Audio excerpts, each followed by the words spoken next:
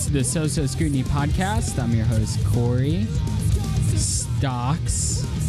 And this is my co-host, Robert Main. Stay in the carpool lane. Only if I have someone in the car with me, though. Oh, yeah? I guess so. Thanks. Unless you want a ticket. And go over the speed limit. When you're in the carpool lane, you're allowed to go on the other over the speed limit. What's up, buddy? Not much. What are we doing today? Great episode today. Big episode. Big episode. Got a great special guest for you. It'd be Jordan Pundik from Newfound Glory. This is not Newfound Glory playing. This is Story So Far. Story So Far. Yeah. But we're going to have an interview with him. Awesome guy. Great interview. Great interview. Great for coming I was on. nervous, Corey.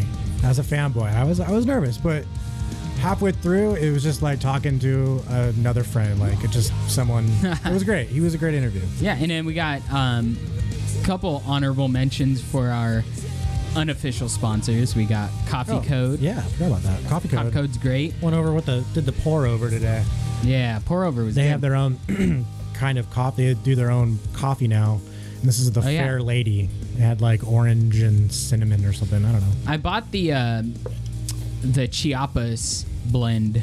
God The bless Mexican blend. Chiapa blend. And then our other unofficial sponsor, I'm you not are not wearing them, but SOS Clothing. Yeah, I gotta buy some more stuff. They have some new stuff coming out. I need some more duds from them. They got some great stuff. We're going to talk about... and why not DOS Bootleg? Yeah. DOS Bootleg's awesome. I mean, they're not really competitors, but come on. Yeah. We got we're going to talk a little bit about Super Bowl. Got a couple of reviews. A Heaven's Gate documentary. Of course, I'm watching serial killer or whatever cult documentaries. We did a cult episode where I chose Heaven's Gate. I did. That was mine, so I'm curious. The documentary. I didn't know there was a new doc out. Yeah, and then we got You Watched Tiger, which is also on HBO, yeah? Yes. All right. 2-part miniseries type thing, yeah.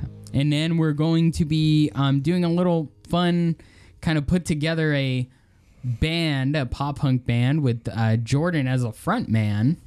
Yeah, it's like we got to think of another clever name for this. Kind of like an NCAA bracket. From the last episode, we did a tenant bracket trying to figure out, not a tenant bracket, a Christopher Nolan bracket trying to figure out which Nolan movie was the best. And I won't spoil it. You got to go listen back and figure out which one we chose. But same kind of thing. We're going to do a draft style where we're going to bring.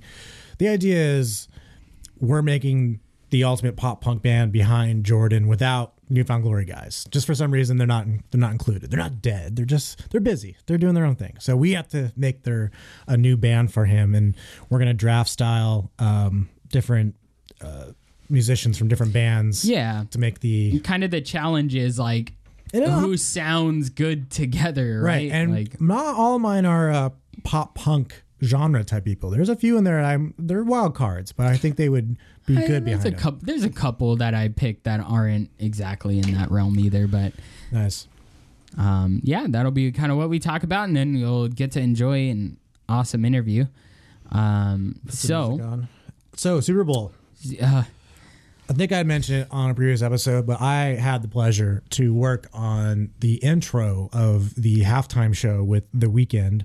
I'm going to put him on. Which, let me just say, first and foremost, there's a lot of haters out there on, like, about the his halftime performance. I've been, like, seeing... I keep hearing audio issues. Not even audio issues. A lot of people are like, it was okay. Like, it was, like, blah, blah, blah, blah, blah. And I'm like, have the haters. Dude, that, like, the scale of it was amazing. The logistics and everything behind it. And I bet you some people probably even thought that, like, the very intro was probably like live, like they're doing it live. No, that was filmed. It was 2 weeks ago. Cool. And there was 2 days. The first day was literally the first shot where it's like this him in his car, and the camera moves, and you realize it's like this forced perspective. Yeah, it's really rad what they did. Like the amount of work into just that 30-second fucking shot, it was insane. And then he climbs, or he sits on this cliff, and this guy gets lowered down. He's part of the choir, and that was the other second day where they built this like 3-story green screen and they lowered him in, and then that was it. Yeah. But that was so cool. Just sit there like, wow, I was there when that happened. And yeah, and it's so cool. Trust me, I'm not saying that's my video. I play a small part. I'm fucking PA. I know my place, but it's still like the really important people need to eat. They need to, have waters and fresh batteries, and people like me have to do it. So, well, I do like that on the last, like Kyle. Yeah, I was gonna say on the last episode we were talking to Kyle Kogan, and he talked about Coogan. how It's pronounced Coogan. It's not Coogan. I'm just gonna call that. I'm gonna call him that. He's gonna get pissed. No, that's all right. Do you want more work? No, I'm just kidding.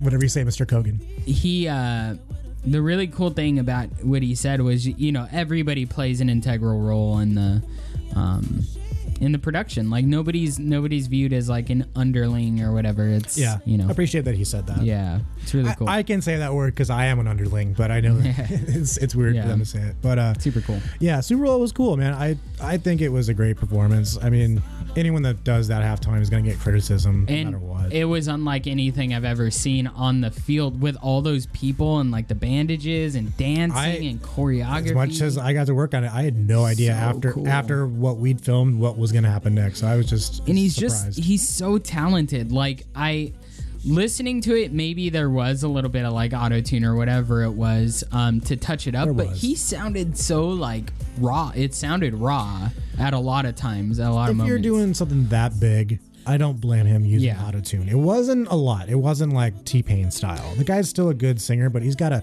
dancer. He's running around too, and there's so much going on, and so I don't like. I hate auto-tune. I didn't knock him for that. What I was blown away by was everything was up high. A lot. Everything was like up. The stage was super high. Right. Being up in the he had to rush down to wherever he was going. I was like halfway through while he was still up on that where the seats were. I was like, oh, I wonder if that's like where they're gonna do the entire show. Yeah. And I was like, I wonder if it's for COVID reasons, like they don't want anybody on the field infecting the players. I don't know. Boom. And then boom, like, oh shit, whole army of goddamn weekends. Yeah. Enter the field. And man, it was so cool. I like that about it. Some people are like, we're complaining about it. I'm like, let's see you do a halftime show. Yeah, what would you plan? A lot of people saying like, well, what about J-Lo and Shakira and blah blah. I'm like, I'm very surprised that no one came out as a guest. That's usually the thing. It was just the weekend. And I had heard working on that the intro, the names Christina and I think JT Aguilera, throwing around, like I didn't know what it meant, but I heard his like management people, his team throwing those names around. I was like, oh, I wonder if those people make an appearance. And super cool that you got to work on it though, and be on the field and everything. And working on a Super Bowl commercial has always been on like the bucket list of film PA. This is better, but I still want to work on a commercial. Yeah, like, this was really cool. Like this satisfied me for sure. But I'm very lucky. But yeah, it was a cool game too. I mean, you can't doubt Brady. I guess, but I was. You know what ruined it is Casey's defensive line. Like they were chasing Mahomes. Offensive line. Sorry, not defensive line. Offensive line. They were chasing Mahomes all. They couldn't block him. Over for him, the field. Yeah, that guy can't run enough for. Yeah, I will say this: he's a great quarterback. I watched him. Did you see when he dove? Oh, Mahomes. And he was Mahomes. Right. He was parallel with the ground and threw the ball for a perfect spiral, bounced off the guy's chest. Because he has a baseball background. I think that kind of comes into play with that. I became a fan of his watching him play. Even though they lost, his hustle, his like, just you could tell he has a lot of heart. He does. Which was awesome. You can't not be a fan of that, or not a fan, but not root for Mahomes. Unless you're like in his division, or playing your team. But he's just one of those guys that's just too nice and too good to like talk shit. But do you know what this means with the Super Bowl? I don't. It means that baseball season is here. Yeah, party. Baseball, baby. It's there. I'm excited. I'm really excited for baseball full season, baby. However, I'm hoping we pull through. We pull. You know, we got Ohtani again. That was good. That was a nice signing. We got him cheap again. Feel kind of bad. He's so good. I was hoping for a couple more pitchers. We got another guy from the Rays today. I forget his name, but he's not bad. But he's not. Is he a starter? Yeah, but he's good. not a. You never know, because like Bundy was on a team where it was like. I'm not worried about Bundy. He just keeps doing what he does. He's not the Kershaw or a Bauer, but he is just consistent. He helps his team. And gives up some, but man, he is just he goes out there and plays baseball. That whole deal, the Bauer deal, just so over here. Well, one thing I didn't want to talk about that fucking asshole because I'm not. At the beginning of all this, like the winter meetings, I was kind of like, all right, maybe Angels kind of need him. I don't want him. I just don't like his personality. I don't like how fucking cocky he is. But that kind of kick is something I think the Angels might need. But I'm kind of glad we didn't sign him. Did you see how much he's getting? 400. No. It's 100. No. Oh no, I'm thinking 100 million. Else. Yeah, sorry. In 3 years, and one of those this first year, he's gonna be the top at least pitcher. He's getting $40 million to pitch one season. There's a problem with this. Fuck that, dude. There's a problem with this. The Dodgers have Kershaw, Price. It's scary now. They have 3 aces. Kershaw, Price, and who am I forgetting? There's another pitcher, and I can't remember who it is. I don't want to know.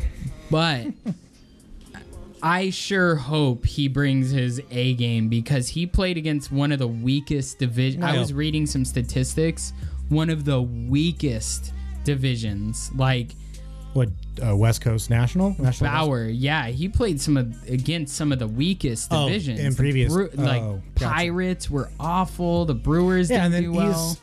One of the reasons he got this big contract because he's coming off a Cy Young win for the shortest season in Major League Baseball. Yeah, like, come on, dude, against some of the weakest teams. And so the way he was just toying with these teams on signing him and all this. I don't know. And then, do you know how much the Dodgers their payroll is this year? How much? What is it? $250 million. That's how much they're paying their players this season. Crazy. That shouldn't happen. It shouldn't. That's coming from a guy from a big market team. The Angels are kind of technically a big market team, and we've paid way too much for players sometimes, other than Trout. Trout is in a different world. He can have my firstborn. It's fine. He can have whatever he wants, but it needs to be like the NFL. Yeah, we need to control a little bit of this because it's a lot. Brady doesn't get money. I don't think he gets paid that much. I know in previous years I've heard that like when he was with the Patriots that he would take a pay cut because he wanted better players behind him, and they have a cap. Like they can only spend so much, and so like little smaller teams can have a chance. I don't know. I know. I hope the Angels do well this year. I'm kind of glad again that they didn't get Bauer just because I was, I kind of wanted him, and then I learned who he is and how he is off the field. And I'm like, this guy's just gross. I don't need him. The politics and stuff. And I don't know how he's gonna last on the Dodgers either because the Dodgers have they have attitude. Those I thought he was gonna go to the Padres. I think he's gonna get bopped around a little by that team. All right, enough of him. Yep. All right, let's get into your doc. All right, Heaven's Gate, the Cult of Cults. It's on HBO if you have HBO Max. 4-part docu series. 4-part. So about 45 minutes each or so. Directed by J. Clay Tweel. I don't know who that is. That sounds like a fake name. It does. It's like Mr. Megorium. The sound is great. Ambient noise like they usually have on all these documentaries. Yeah. Like this? Mm-hmm. This is it, isn't it? No, it's not. It's Lorne. Oh, yeah, Lorne. Yeah, this is pretty much what it's like. I figured it'd be like nice, creepy music in the background. And so if you're not familiar with Heaven's Gate, go back and listen to our cult episode first off.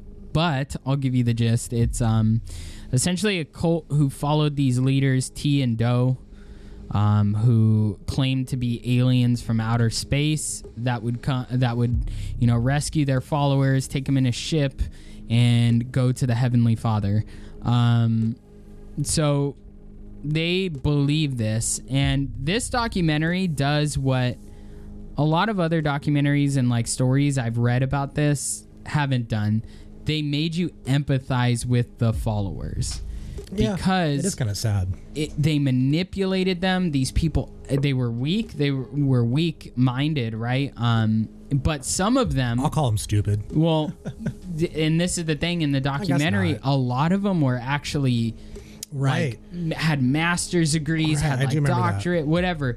But the problem is they were looking for something new, and these people invited them in. They weren't violent. They weren't these outright evil people right off the bat. Right.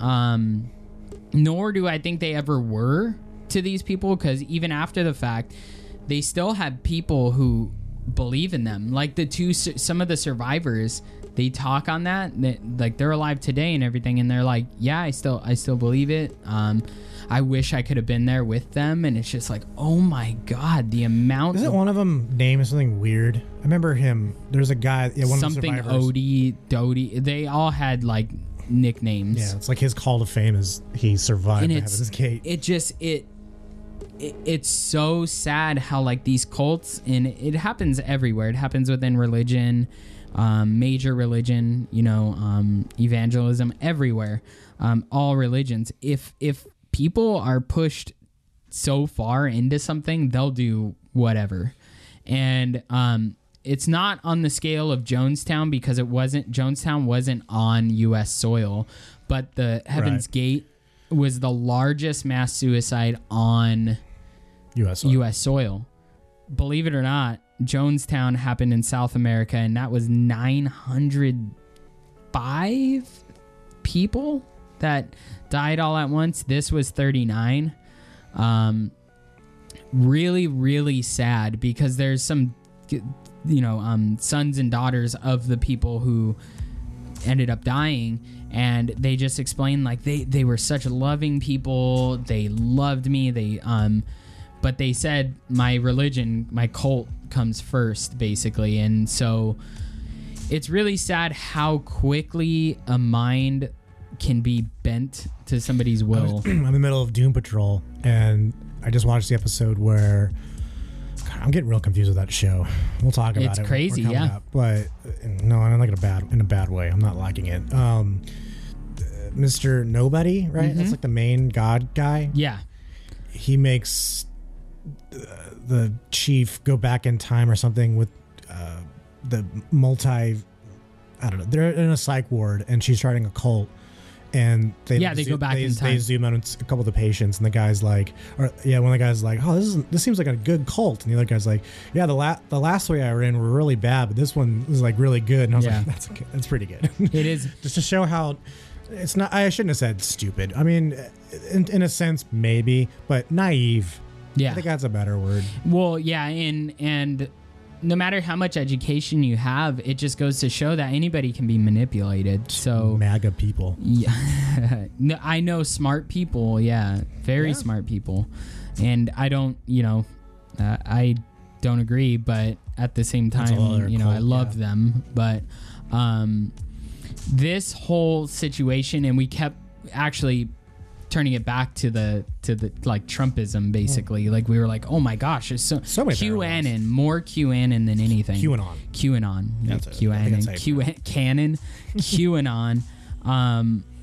We kind of compared it to that. Yeah. Like it's crazy, and some of the things they believed. And you know what? I bet you the best medicine for these Heaven's Gate people and QAnon people, I think you just gotta kill them with kindness and love. Yeah. These people just need love. They're just reaching for stuff that they don't have, and it's just. And if I can posit this, if I can kind of put this in there, being a student and going to school full time, all the way through my master's degree and doing an accelerated program while working and everything, you get stressed, and there are days when you get depressed, and there are days when you feel terrible, and something like this that gives you hope might be like, okay, I buy into it because it gives me hope, right?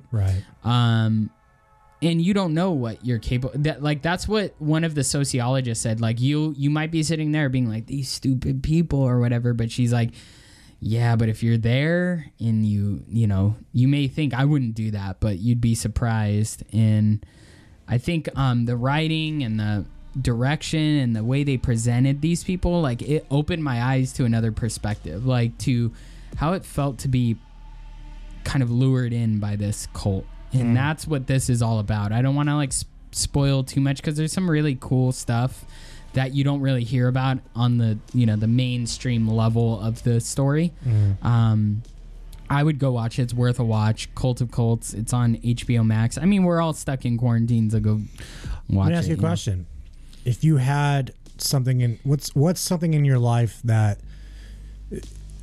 if you were that naive, you'd maybe be a cult member of? Would it be Thrice? Would you be a cult member for Thrice? like a band, like following band? I think if my mine would probably be Angels. I mean, I already have a tattoo, a huge tattoo on my leg. I get what you mean. It doesn't have to be a band, but something that if it was so radical that you would follow as a cult.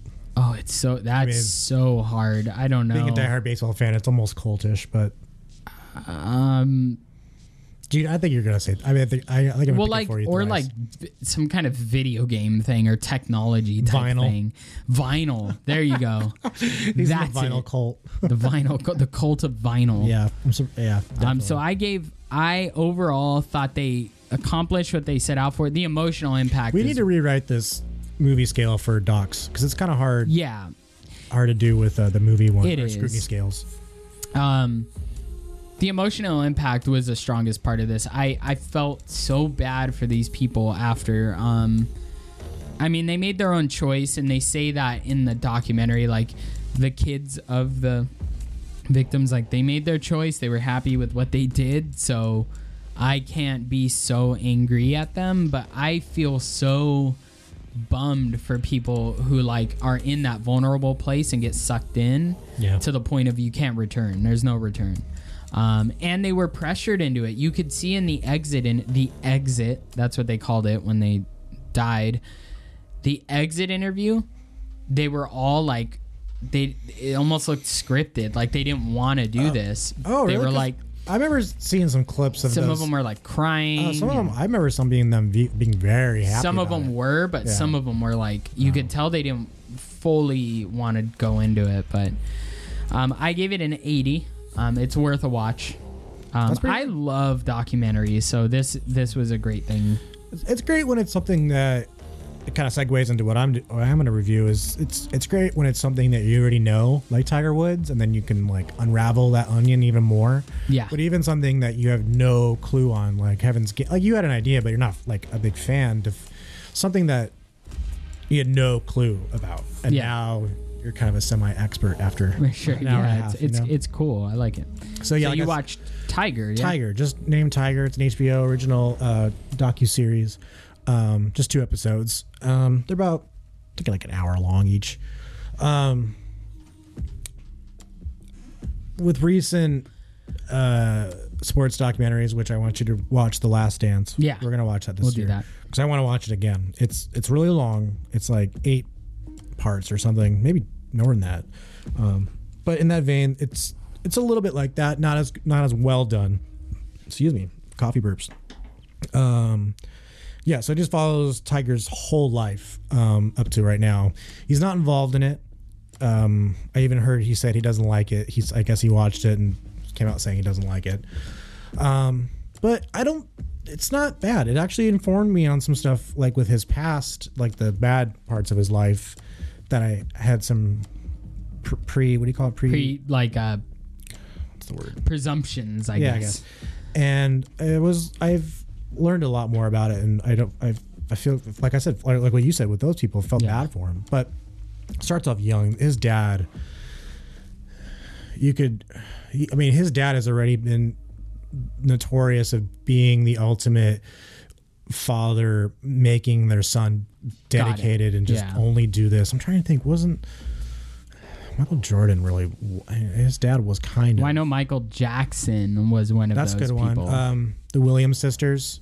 They're actually making a movie about that. Will Smith's going to play their dad of like them growing up. That looks interesting. So yeah, his dad is just. But the other thing is that they talk about was his mom was maybe just as much like very involved. Maybe not in the actual physicals of golf, but in his life, determining what he does. His mom was just as guilty as his dad. But the argument could be is they made the greatest golfer, possibly one of the greatest athletes of all time. So who's really at fault or to blame? Yes, he has his faults, but man, I mean, it's incredible what this guy has accomplished. And coming from that and then becoming like the best of the best. I mean, every golfer ever that's played with him will say, yeah, he's just the things he can do with a ball and a club is just insane. Of course, he's made mistakes, like everybody has, just different, right? Yeah. So, well, I mean, Phil Mickelson's pretty. I think he might have Jack Nicholson. No, Phil Mickelson. Oh, Mickelson. I thought you said Jack Nicklaus. It was the other golfer. Yeah. No, it's because but Phil is mentioned a few times because he was coming up at the same time as Tiger. Yeah. Although everyone knew Tiger was going to be Tiger. Phil was really good, and Tiger was going after him. He didn't want Phil to have the spotlight as much as he did. And I like Phil Mickelson. He's like he's known as like the lefty because he's one of the few guys that golfs left. And I wouldn't mind seeing a Phil doc. That'd be kind of cool. But anyways, Tiger. Yeah, I mean, it follows him from he was on, I think, Johnny Carson as like a 3-year-old using his little putter and plastic golfs. His dad went on there, and he was already good at that time. And they open up the whole show with that. And just every day, golf. They even mentioned about he had a girlfriend at the time. She was actually very involved with. They interview her and how they show home video and photos of Tiger letting loose, because she even said like his golf with his parents were just so strict that he needed a release, and that like you could tell a difference. And one time he was coming home from college and he came home early to stay over with his girlfriend and didn't tell his parents, and his parents found out and they went like ape shit. And it's not confirmed, but it's basically he wrote a letter to his girlfriend breaking up with her, and it was blaming her for twisting his mind, and the last few years have been even all this stuff. But it was like you could tell his parents made him break up with his girlfriend because he lied to them about just that kind of stuff. And then it gets into the crazy stuff with Vegas and gambling with Michael Jordan and Charles Barkley and the girls and the prostitutes in Vegas, and started catching up with him. And then what's crazy is he has like one of the hottest wives. I forget her name, but beautiful, right? Beautiful. I mean, just cool too. She seemed like a cool chick. And it's that fame complex, and I think everyone knows he had a substance problem, but I don't think they understood why. He had some really bad trauma, bad back problems. I think he had surgery, and people were counting him out, and then he came back. And I don't know. I felt bad for the guy. He's no matter what his transgressions. I still can't say the word.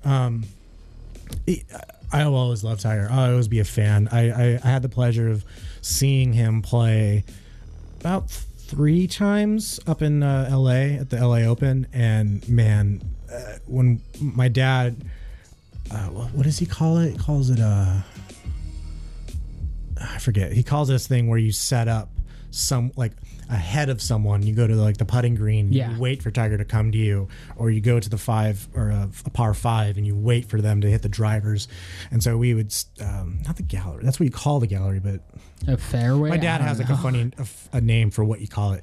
And we would wait for Tiger and John Daly, these big dudes, to come up with their drivers on a par 5 and just let loose. And God, I mean, I cannot describe the sound power and the sound. You feel it in the chest, and you see the ball fly 300 yards. It's just incredible. It's just incredible. It's funny. I've never been into golf, like, and that's something. I totally get it. Yeah. But I feel like any, like baseball is kind of, I feel like a lot of people who play baseball like appreciate golf as well. And yeah, I think the same with golf. You got to play it to appreciate it. And when people say, "Oh, baseball's boring," it is. I'm not going to argue that it is boring. It's like a chess match, and if you don't get it, that's your fault. It's not baseball's fault. Baseball's been around for 100 years, almost 200 years.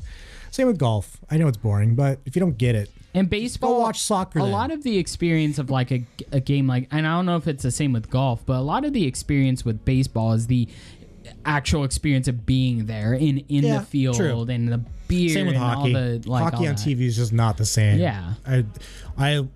I think hockey live is better than baseball live. I'll say. Oh yeah, sorry, for sure. Sorry, baseball. I'll get through this. I gave it a 70 overall on my scrutiny scale, which is pretty good. It was good. It wasn't great like The Last Dance, but I learned some stuff. But I'm also a fan of golf, so I'm kind of biased. But yeah, it's not bad. So if you got HBO, go check it out. I will for sure. I definitely suggest go watch The Last Dance first, and then go watch Tiger. Mm-hmm. All right, so let's get into our greatest pop punk band with Jordan as singer. Let me change the music. Let's put some Newfound on, man. I know it's kind of nerdy, but we got to hear his voice to really, we've all been figure out this band. Well, the really cool thing about do they have like essential? pop punk, okay. I would hope they have essential album. And when we Classic. say pop punk, when we say like emo and all that, it kind of we're talking about musicians that bridge like multiple genres here. Oh, I have some that are multiple. So we're gonna do a draft because it's like the NCAA type thing. We were talking about that earlier. And I'll let the ladies go first. So for the first round, ladies, me? Yeah. I'm not a lady. No, I'm just kidding. Maybe I am. I'll let you have the first pick for we'll do drums first. So first drummer. First drummer, Paul Kohler from Silverstein. All right. Silverstein. Okay. And I'm going to go with Jack. I don't know his last name from 4 Year Strong. Jack. Jackson. I don't know. Jack Jackson. Did I do too many? I guess I did too many. Maybe. You might have. I guess I did. 1 second. Good podcast. Great radio. We got good Newfound Glory behind us. All right, so I'm just going to put Silverstein. 4 Year Strong. Okay, and what's your next one? My other one is Dan Trapp from Census Fail. Is he still in the band? He was, and he recorded on, I think he helped with the new record. So no, yeah, he left and then came back. Right? Well, kind of. I don't know if he tours. He'll do the tour, but he recorded on the new one, I think. And then my fourth one is going to be Tony Thaxton from Motion City Soundtrack. Ooh, nice. So, should we do them all and then come back, or should we just do drums and figure it out now? Let's just do the drums. We're going to talk about. All right, so let's do Silverstein.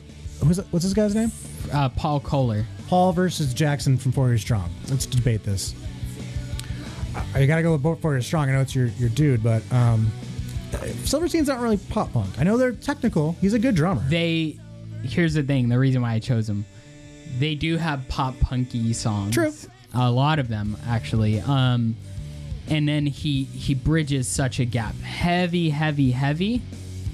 Pop punk, soft, slow, melodic type deal. That could work well. What? Well, that's not going to be in pop punk. With Jordan? Maybe. And it's going to be hard to because we're all both bringing someone. Yeah, I know, right? But come on, 4 Year Strong. Come on. I'll go 4 Year Strong because it matches the. It matches. Yeah, it totally matches. Just a little bit of 4 Year Strong. I solved you on that. Little anti-Donnas. All right, so next one. Dan from Census Fail and Motion City Soundtrack. Dan is a very good and technical drummer, and he uses a lot of catchy beats. I wish this was the Silverstein guy versus Motion City. That'd be a better one because, or Dan versus 4 Year Strong. I don't know. He's really good, really talented guy. I think the way we should do it is one of us gets to pick one side. Okay. Yeah. So I'm gonna go with the 4 Year Strong side. I'm gonna go with Census Fail. And you're gonna Census Fail. Now we got to argue Census Fail versus 4 Year Strong. Come on, 4 Year Strong. Now, come on, 4 Year Strong. Here's the thing. I will have to agree with 4 Year Strong because he is a little bit more diverse in terms of what he does. Breakdowns. He's got that hardcore. It's Dan pop Trapp really does is like some, hardcore music with major notes in it. Dan Trapp does do some things on his drums that I'm like, I don't know how you're playing that right now. That's crazy. But I think we're going for your strong. I'll go with For Your Strong too. Jackson, For Your Strong. All right, so let's do lead guitar. Lead guitar. I got Tepe from Thrice. Of course you did. Because he's awesome and he can play pretty much any type of riff. He played like pop punky back in the Illusion days. I do not doubt his. I will say the word genius. I'm going to say that. He's awesome. Man. I'll say that with him. I'm going to go For Your Strong again. Dan. I'm not going Alan because we'll get into the argument in a second, but I'm going to go with that. So what's your next one? Heath Saraceno. That's a cool name. From where? Midtown. He played for Census Fail for a minute. Oh. Okay. He was on Still Searching because that guy rips. He completely rips, and it's catchy. Could go with, any type of music. Okay. I'm gonna go with Jordan Buckley from Every Time I Die. Ooh. Right. Heavy. Okay. Well, it's pop I think punk. Jordan might like that a little more too because it's heavy. So let's just get this lead out of the way.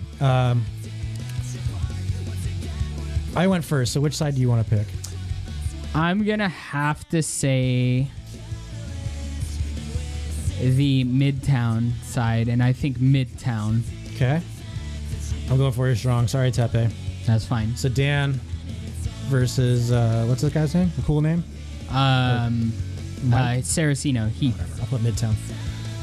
I'm not posting this photo because I'm just dribbling. Yeah, it's pretty bad. It's pretty bad. I got the coffee shakes too.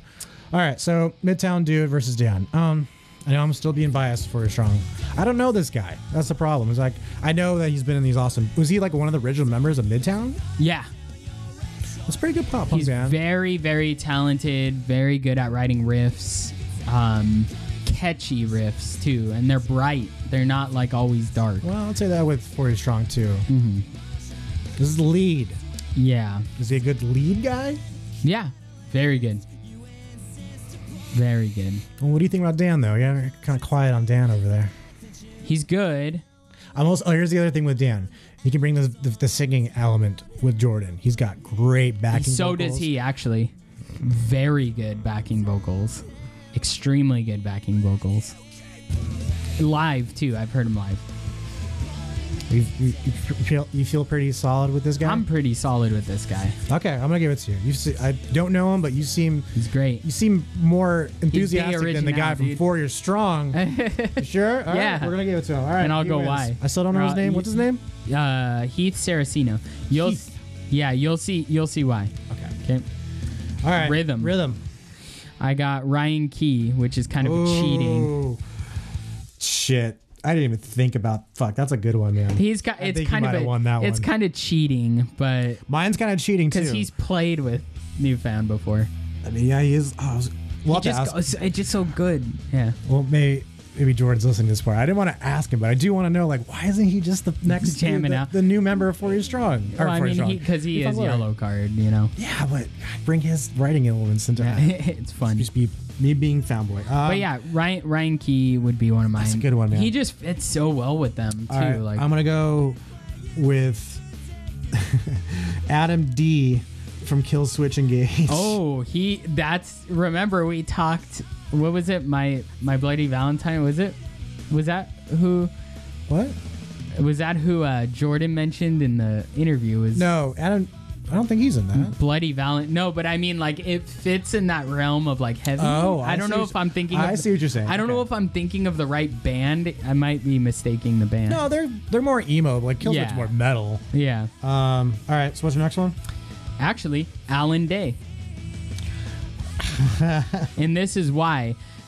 I don't know what they're both rhythm, so I kind of cheated. Like they both play rhythm, they both play lead, right?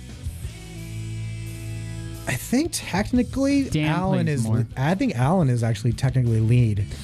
But he does rhythms too. Yeah, they do these looks together. It's kind of a mash. But this is gonna be a hard one though. I didn't want to put Alan because I didn't want my whole thing to be. That's why I said no to Dan. Okay. All right. All right. So first one, Ryan Key versus Adam D. I'm gonna Ryan. go with Ryan. Ryan, I'm sorry. of That's a good one, man. All right.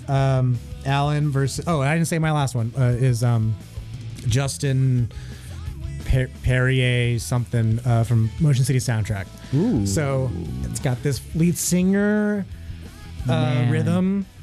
I think that's okay. So their voices would work really well together. Now that I'm thinking so of it. Alan versus that guy. Alan versus Justin. Justin for sure. Just because he has the like, even though Alan does like his voice will, I think, ultimately, It's a little up there. yeah, Does the other the Heath guy, is his voice lower? it's kind of lower, All right, like good. mid range. Good, because we don't want to have three high, Yeah. harmonies. So we'll go with Justin. So Ryan Key versus Justin. Whew. Ryan. I think you nailed it. I'm such an idiot for not even But thinking it's about him. cheating because he's already played it. You're right, but yes. that's a good. Yeah. All right. And like I said, I want fits. Ryan Key to be the next member of. All right. Yeah. God, keep saying for strong. He's a live member. It's cool. All right, so Ryan wins. played that one. live All with right. The best for last, bass player. What's your first? Mark Hoppus. All right, so my first one was Mark as well. So I'm gonna have to change mine. So he go. goes directly to the middle. Then we both picked.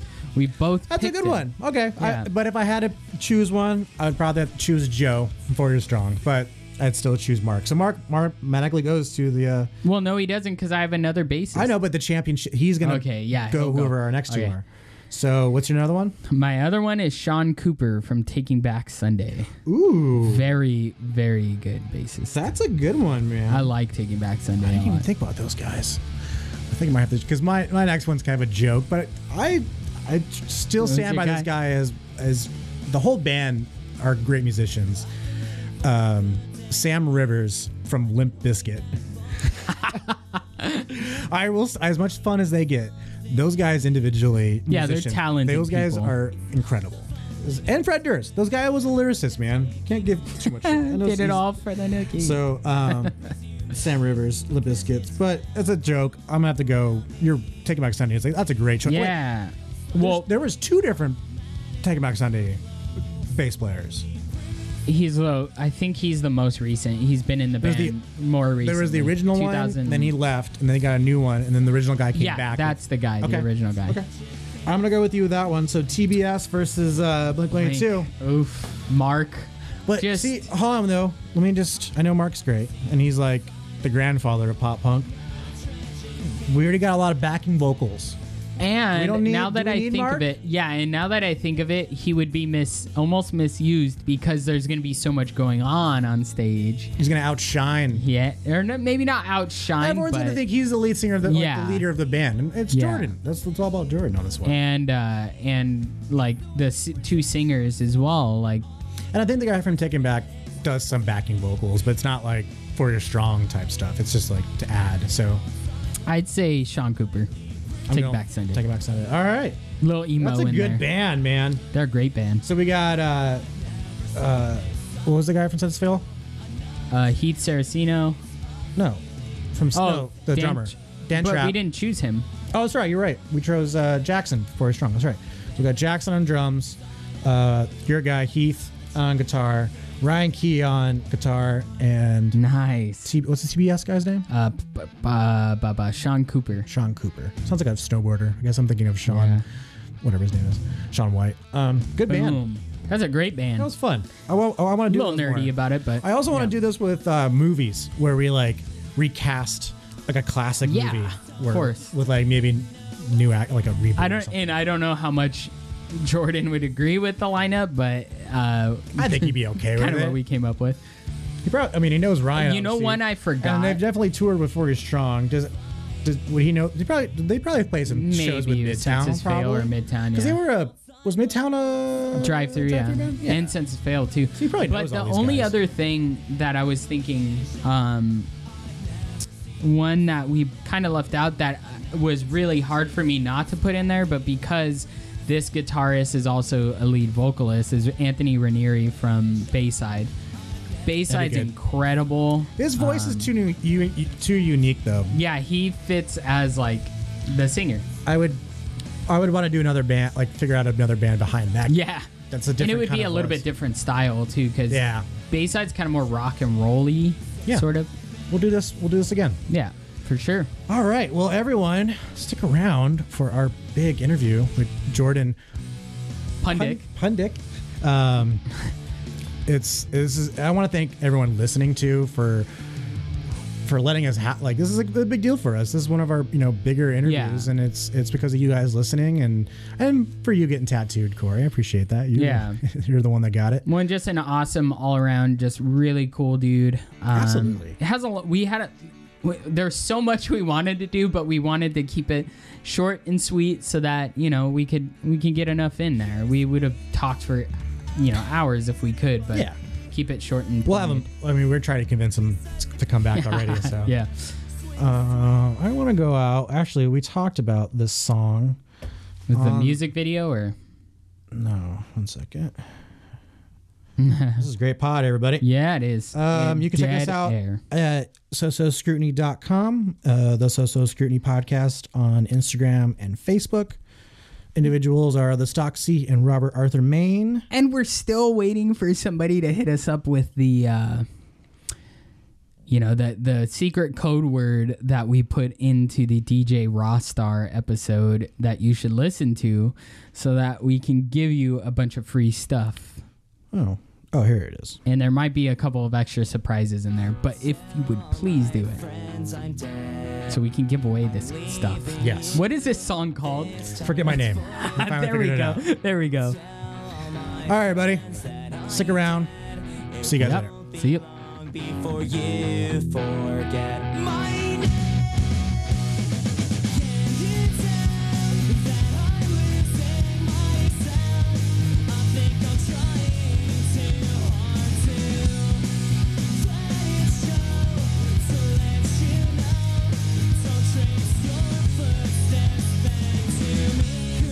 And welcome back to So Scrutiny.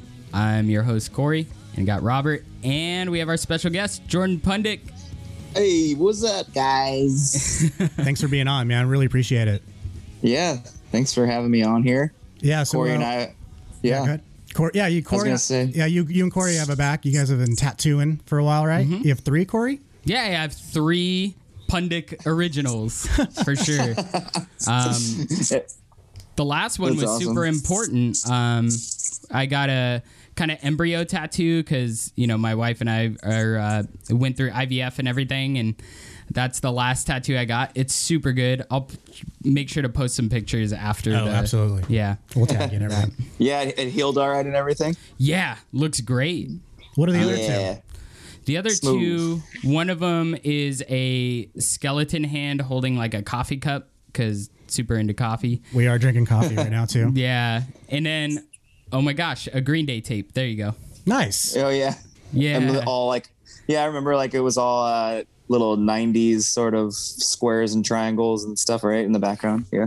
Yeah, that was awesome. So let's get into we'll get into the band stuff in a little bit, but since we're talking about tattooing, how long have you been tattooing? Well, so I apprenticed in 2011 to about 2012, and I lived in Nashville when I did that. I helped my friend Ian White, who's amazing. I love the guy. He's still a good friend of mine to this day. And I was friends with him before I even apprenticed with him because he would tour with some bands. He used to live in Ohio, and he was friends with the Hawthorne Heights guys. And I'd met him on Warped Tour many years ago when Casey was still alive. And he was on their bus tattooing them. And then several years later, fast forward to Bayside going on tour with us, and he was tattooing the Bayside guys on their bus when they were on tour with us. And I would just talk to him about tattooing and art and stuff. And he's like, man, if you ever want to learn, come to Nashville. So I picked up all my stuff and moved my wife and myself and my 2-year-old at the time to Tennessee and learned how to tattoo. And then I've just been doing it on and off, more now, obviously, because I can't go on tour. So Yeah, that's a real bummer. and that's and tattooing's hard, man. It's really hard. It's you got to really do it all day long every day to get, like those crazy Polish guys you see on Instagram. we have a close friend we went to high school with, Michael Blackstone, and he did the same thing. He went bus to bus with the Devil Wears Prada guys and did Warped Tour, and the same thing, man. If he was only tattooing, if he had some downtime, he would tattoo us. Like, hey, what do you guys want? We'll do something in the apartment and stuff. So that's how you do it. So shout out to Black Sun, dude. He's an amazing tattoo artist. Cool. He's like totally original. Cool. So obviously now not touring, kind of a bummer. So yeah, you're doing a lot more tattooing. Is that where do you kind of base that out of? Right now it's with my friend Kelly in his private studio in Orange County in Santa Ana. Don't get too specific. Yeah, that was it was super cool. Like when I found out you were tattooing, and we had actually met before at Joe Marlette's studio. Right. We were down in San Diego. They were shooting some kind of like promotion thing for them. Yep. And me and the guys were there, the Skylark dudes, and then you were there randomly, and I was like, hey, I know him. And then Will was there. So that was really cool. We had just played with Phoenix TX, so he was like, hey, why don't you come down and do this little project thing? And wait, was that the thing we recorded? I think we were like a cover song, right? Is that the same thing? We were messing around in the recording room. We were just playing around with all the instruments, but I don't think we really like recorded anything. I think they were just like trying to promote, because I think Joe was trying to do stuff like with his production company or something like that overseas. Yeah. I had done one because Joe was also teaching. He was doing like a master class kind of thing. And he would have students come and they would go and record a song. And then he would have his buddies that are in bands and stuff come and the students would record us. So so Will and I actually went with a couple of other people and we recorded like a Tears for Fears cover. Oh, that's and the students, cool. Yeah. And the students were the ones to like actually record and engineer it, which is kind of fun. So we were probably there for like the intro to that, like, because I'm sure you went a couple times, but we just went over. He's like, I want people to look like they're like, busy. Busy. Yeah. So it was really cool. He, super cool guy, met you there. And I remember distinctly being like, I like your pin. It was like a Dracula pin. And then you told me, you were like, that's from, where was it from again? Your buddy that did like pins or something. Electric Zombie, maybe? Yeah. Was that it? I don't know. I think so. Sounds about right. With and then from there, obviously the tattooing, but your line work is amazing, and it's very simple. It is. Do you ever gonna do like a bigger piece? Is that something you want to plan, or is just like, this is your style and you want to stick it to it? Yeah, because I really like doing like. I've been trying to do like more hand poke stuff, and I think like the way I draw really like, sort of showcases that, Yeah, I like keeping it simple, like black line work, and it's stress free. It's like it's just something I like to do for fun, and and people like it, and so I don't know. I'm just gonna keep doing it, and all the stuff, all the artists that I follow and like the tattoos that I like, it is kind of in a similar vein. So like, that's why I try to do it myself. Like I like that hand behind you, Robert. Oh, thank you. It's a thrice blanket. Yeah. Yeah, it looks like something it just looks like something I would tattoo. It does. Yeah, actually, honestly, it does. Yeah. Super cool. Well, that's rad, man. Maybe one day I've been dying to get a tattoo. It's been probably 5, maybe 10 years. I don't know. It's been too while for me. So I need to save some money up. Let's move on. Let's move on to another, thing to your heart. Coffee, big coffee fan. Oh yeah. We're drinking. I don't know if I know you're kind of in the Orange County area. This is kind of far from you, but we go to this local place called Coffee Code. We'll give them a shout out. It's some of the best coffee I've ever had. And what city is it in? It's on Buena Park, Buena Park, Anaheim area. It's like patty corner to Knott's Berry Farm. Yeah. Oh, okay. Like right you know where that is. So shout out to that. What are some coffee places that you like to go? I mean, I gotta shout out my boys, the Dark Horse guys. Yeah. We need to get some of that, Corey. Oh, it literally, I had the best coffee I've ever had when I went down to San Diego. You're talking like that with our coffee code in your hand? That's our homeboys too, man. All right. But I haven't, I gotta say, I haven't tried it, but I do know the name and I do want to try it. Yeah. And they do a really cool thing where they have a lot of merchandise, and it's kind of, it's based on like band stuff, right? I see a lot of bands promoting it and stuff, cool. Which I love. So, go Go ahead. That's how I hooked up with those guys and became friends, because they asked me to draw stuff for their bags and stuff like that. Oh, and right on. So I did. Yeah. You got some And free once in a while, coffee out of still it? do. Yeah. There you go. It's cool. It's cool to go to the grocery store, because they're in like some of like the local grocery, like there's a grocery store here called Fraser Farms, and there's like they had some of their bags in there with my drawings on it. So it's cool to kind of see that in the store, you know? There you go. Yeah, I'm curious. I'm curious. You know, go into a coffee shop, normal regular day. What's your go-to drink? What do you order? Well, to be honest, I don't, and just not to sound like an old guy, but I've been like doing more decaf lately. Yeah, we're getting older too. I'm starting to feel. I'm getting ready to the jitters from drinking half of this cup of coffee. Well, I used to do I would do a cold brew in the morning, or I'd make a pot of coffee at home, or like a pour over at home, and then 1 o'clock would roll around and be like, man, I need a cold brew. So I'd go get a cold brew, and then I'd be like all shook up till like 4, and I'd be like, man, I need to get another cold brew like before sound check, you know? Yeah. And then so I just wasn't going to bed at a normal time, because the caffeine takes 8 hours to get out of your system. Yeah. And so I was just, so I'm trying to see like if it helped, like if cutting it back obviously would help with like anxiety and stuff. So yeah, I hear you. I'm right there with you. Like too much of I go straight for the pour over, and that when that hits you, you get. Yeah, I'm usually like an iced Americano guy, but I went with it's kind of overcasty and cold over here in Orange County, and I went over the pour over as well. It's delicious. Yeah. So, shout out to Coffee Code. Yeah. And Dark Horse. And I love like sometimes for a while when I was like doing sort of I don't know what to call it, like just checking out different shops on tour and stuff, I would go and try their cold brew, and I'd try their espresso. So I get a shot of espresso, suck that down, and then I get a cold brew to go. When I was doing like my research. There you go. It's like going into a bar, getting a shot and a beer from the local distilleries. Yeah, I hear you.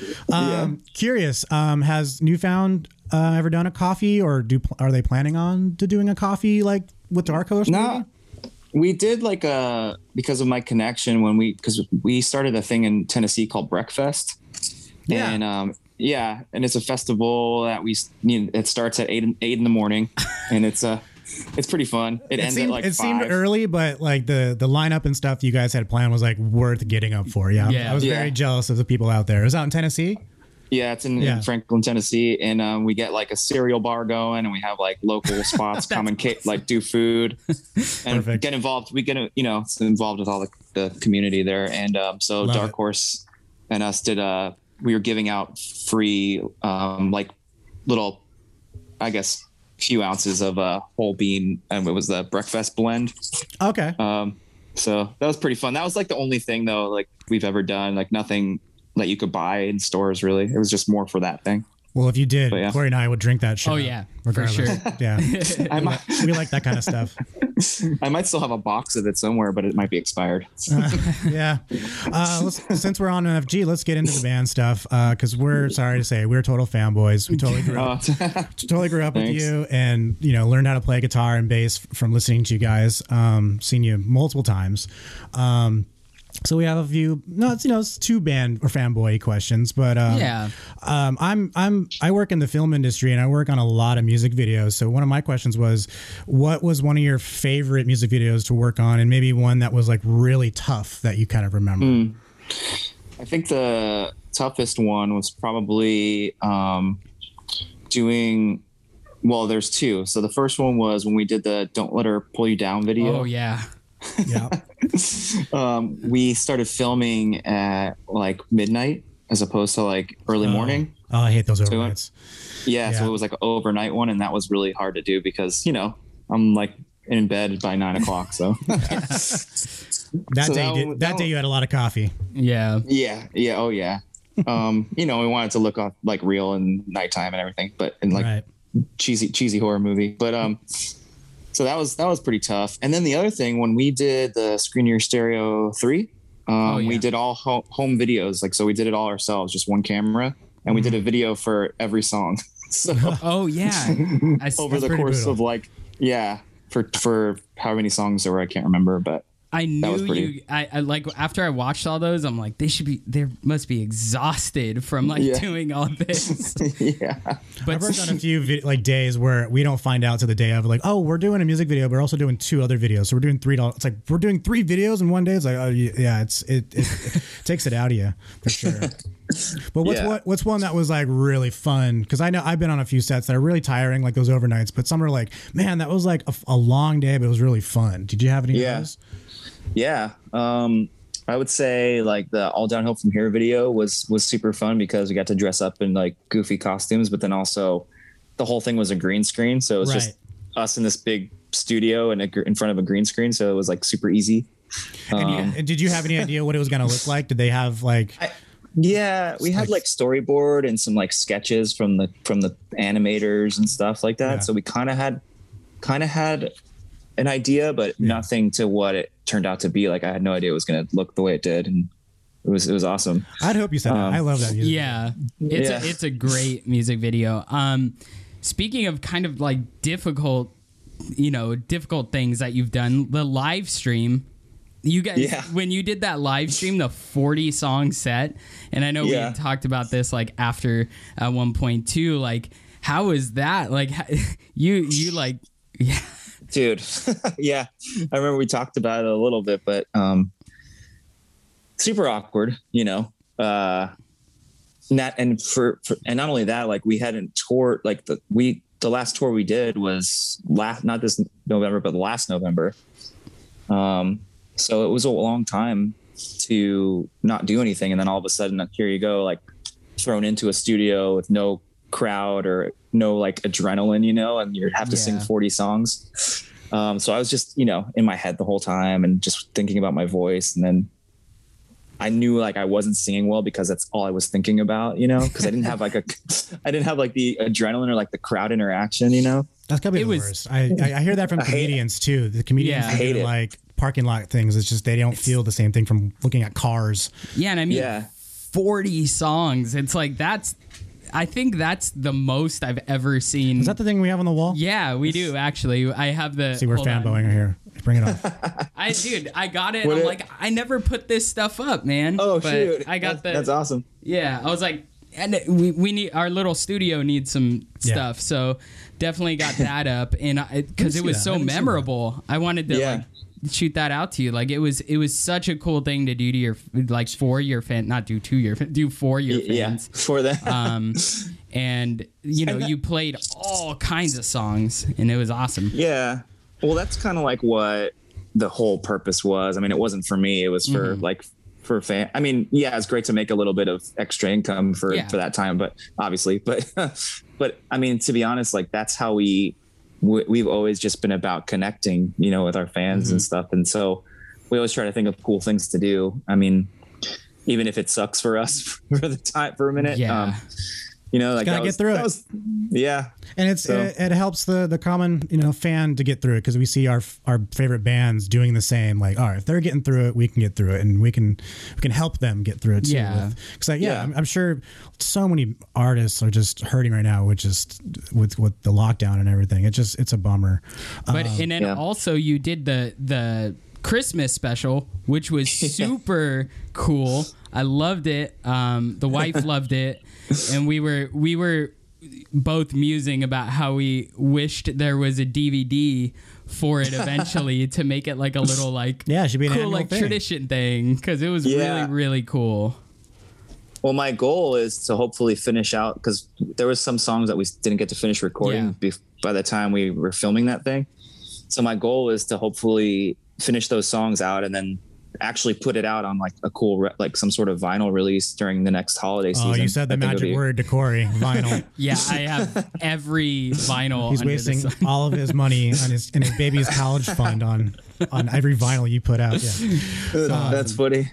I have a question for you, especially with the 40 song set list. How many songs do you like? I know that's a long one. How many songs do you guys usually play like in a normal headlining show? I'm curious. It's about an hour, right? Hour and a half? Like hour and a half, yeah. It's somewhere in the 20s range, like 22 songs maybe. So you guys have so many songs, so many years. How do you choose and try to make, you know, the fans, every fan happy? I know you're not gonna be able to. How do you choose them? Well, lately we've done like sort of like a polling thing. That's online. smart. Yeah, I saw that. Yeah, that's smart. Like we did like a March Madness thing. Let them choose it. Like, put all the blame on them. I like that because it's tough. I'm sure. Yeah, it's but yeah, I mean, we kind of like know just from over the years. We kind of just know like what people want to hear live and what's gonna. I always hated going to shows and seeing bands that we got a new record out. We're just gonna play all new songs. Like that always bugged the crap out of me. Yeah. So I think like for us, like we've just always. As a fan, I think you're allowed one from the new record. Like, give us one, see what it sounds like, and maybe two. But that's it. That's it. Go back to the old stuff. Yeah.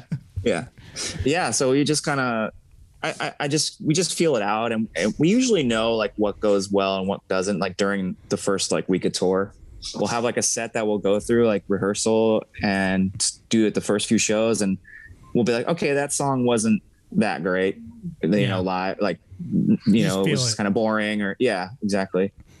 But luckily you have so many songs to pull from. Yeah. We're just like, all right, just throw back in, tell all my friends I'm dead, whatever. I don't even remember the real name of that song. I think I gotta say that might be one of my favorite songs. Wait, what is that the title of it? Yeah. Is it Tell All My Friends, or just My Friend? No, is it? No. Well, My Friends Over You is like a different. No. So many. Too many. Yeah, I don't know. I can't remember. And I think that's like with any type of writing, like it's going to be hard to go back and like to the archive and like remember right off the bat. But yeah. So closing my door. Another question we had that we were both curious about is if you could choose, and I know you've collaborated with people before, if you could choose any music artist to collaborate with at the moment, like who's on your radar? Like I would love to collaborate with that, even if it's like different style, different, anything. Yeah. Man, that's tough. Because like the type of music I play doesn't really reflect the type of music I listen to. Yeah. Okay. Like, I don't know, man. Trying to think. So I think if it had to get like super indie and weird, I'd probably like just call up Phoebe Bridgers. Oh yeah. Oh, okay. And, like let's do some stuff together. I worked on a music video with her like 2 or 3 years ago, and she kind of had a name, but now she's like a huge name. I was like, I worked on a video with her. Oh yeah, it's crazy. She used to just come to the studio in Tennessee when we were recording, and just hang out in the studio. She was rad. We rented like these boats out on the, like one of these bays and like totally trashed them with like cake and stuff, and the owners got really pissed at us. Oh no! But it was a fun shoot. It was a really fun shoot. Yeah. So if I could pick any like band, like one of my favorite bands of all time, like is My Bloody Valentine. Oh yeah. And like I would love to just do some sort of something musical in that genre, in that realm, like just super reverbed out and loud, and you can't really tell what I'm singing. Like it's all just washed out. Love it. That's awesome. Or something. Yeah. I'm a Naked Thursday fan, so you're hitting the right buttons from me. With writing and stuff, I'm curious because I've been in a few bands and was one of the primary writing guys. How do you guys write songs? Do you bring, because I know Chad writes a lot of this stuff, but do you ever bring lyrics to him and he writes a song around it, or does he usually bring songs to you and then you write lyrics around those? It goes both ways. Like really? Yeah. And that always like sounds weird to say like to people, but it's like we've known each other since high school. And we've been friends for so long that like we know the ends. We just know each other. Yeah. And we know what's going on with each other's lives. And so Chad could start a song, and it could be a really general verse about like whatever, but then we can make it. Then I can be like, okay, this chorus could fit with that, that I wrote. It's amazing that you can like bridge that gap. Like there's these feelings and then you just come together and it just clicks. I think that's why bands like yourselves like have lasted so long. If you don't have that click with almost every member and get along with them every day in these tiny little rooms and studios and vans, it's just never going to work. And you guys you figured out a way to do it. Well, we don't get along all the time. Yeah, No, well, yeah. yeah. I'm not saying it's perfect. Trust me, I know coming from bands. Yeah, it gets gnarly sometimes. Oh yeah, but yeah, I mean, Chad has like taken on a lot of the responsibility of writing, which is great because he's a great songwriter. And I wouldn't change that. You know, I don't feel like I need to write songs. You know, Yeah. for my ego or something. Like I don't like he'll bring me a song and be like, yeah, that's rad. Let's work on that. You know. Love that. It's like a team mentality. It's just a team thing. It's not a solo sport. Because and to be honest, like he's like always thinking about it. He's always like thinking about the band. Where like where like me, like I'm like, I don't know, I can't do that for like I'm just not that type of person, you know. Mm-hmm. So like when I'm home, like I can't just be like thinking about the band all the time. Yeah. Sometimes you gotta let it go. It's not all about the band. I hear you. What are the so things are starting to slowly open up, vaccines getting out. What's plans for the band in 2021? Do you have a tour planned out yet, or? I mean, No. we were supposed. Us and Simple Plan we were supposed to do a tour together in Knuckle Puck, and that got postponed twice now. Oh. So we're just kind of like seeing what happens this summer. And that's all I know right now. We're trying to plan something for around the holidays, which would be fun to do, like a sort of a holiday tour, like a couple, you know, maybe 10 shows or something. Like if we can do it safely, like people will have to probably be seated and spaced apart, but maybe we can do like, I don't know, we were talking about maybe doing like an acoustic tour thing with holiday songs and making it like special, but it's so hard to plan anything because you don't know what's going to happen. Yeah, and it sucks. It's weird. I never thought it would be like this, you know.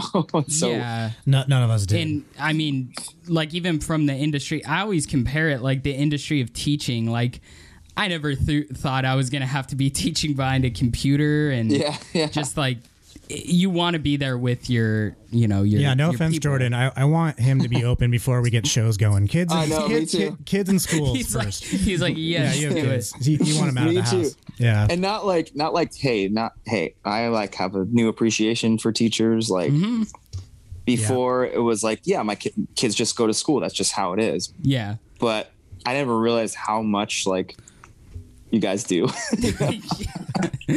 The war stories I hear from Liz is crazy. Well, today, just getting off after, hours and hours and doing a bunch of meetings up until like right before we jumped on. I was on a meeting. It's exhausting, but I think much like you want to be like on a state, I want to be back with the kids. Like the kids are, so important, and the music industry is, also obviously suffering from that as well. And we hope we can get back eventually some way safe, but we'll do it. We're Americans. We can do it. What is the plan? Like nobody knows, it's weird. Yeah. Cross our fingers. I hear like, as far as like shows happening, I mean, I hear through the grapevine that maybe by the summer, but it's just all up in the air, I heard that like amphitheaters might open up at 70% capacity because it's outdoors, Yeah. But it's not the same, I don't know. Yeah, it's going to be at least maybe a couple of years before it's like back to normal, at least, I think. I know all the festivals and things like that. That's, that's a long way off too. But I'll tell you, the streams have been amazing. I'm sure they've helped people, and it's not the most ideal situation, but it's good that we have some way to listen to, music. And I want to thank you for coming on. Don't want to take up too much more of your time. It was awesome to see you again. Thanks, man. And I want to thank you guys. I want to thank you guys for like reminding me that I'm still like in a band. Mm-hmm. We'll never forget, bud. Sorry, that's your fault. But thanks so much, man. I really appreciate it. Hopefully we'll have you back on. Yeah, for sure. Anytime, man. And have a great day, and take care. And all right, man. So you guys too. I've been Corey. This is Robert and Jordan. Thank you for being on. See you guys. Yeah. Cool. Your words suffocate me, and don't deny You're talking